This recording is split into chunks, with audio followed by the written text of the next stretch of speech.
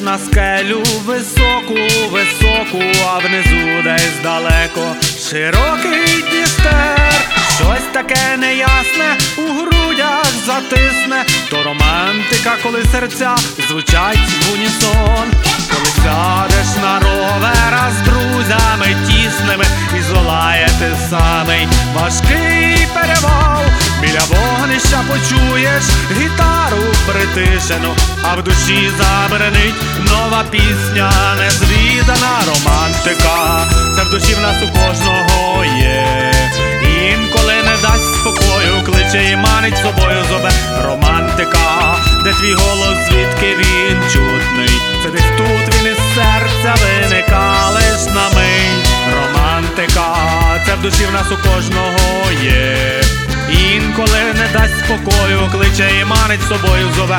Романтика, де твій голос, звідки він чутний, це десь тут він із серця виnika лиш на мить.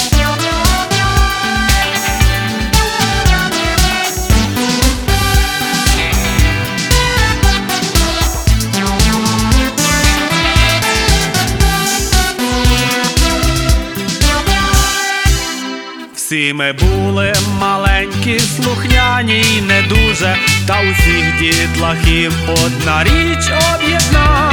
Ми від щастя сміялись, інколи попри сльози, бо весь світ був рожевий, гостинний, незвіданий. І це була перша романтика.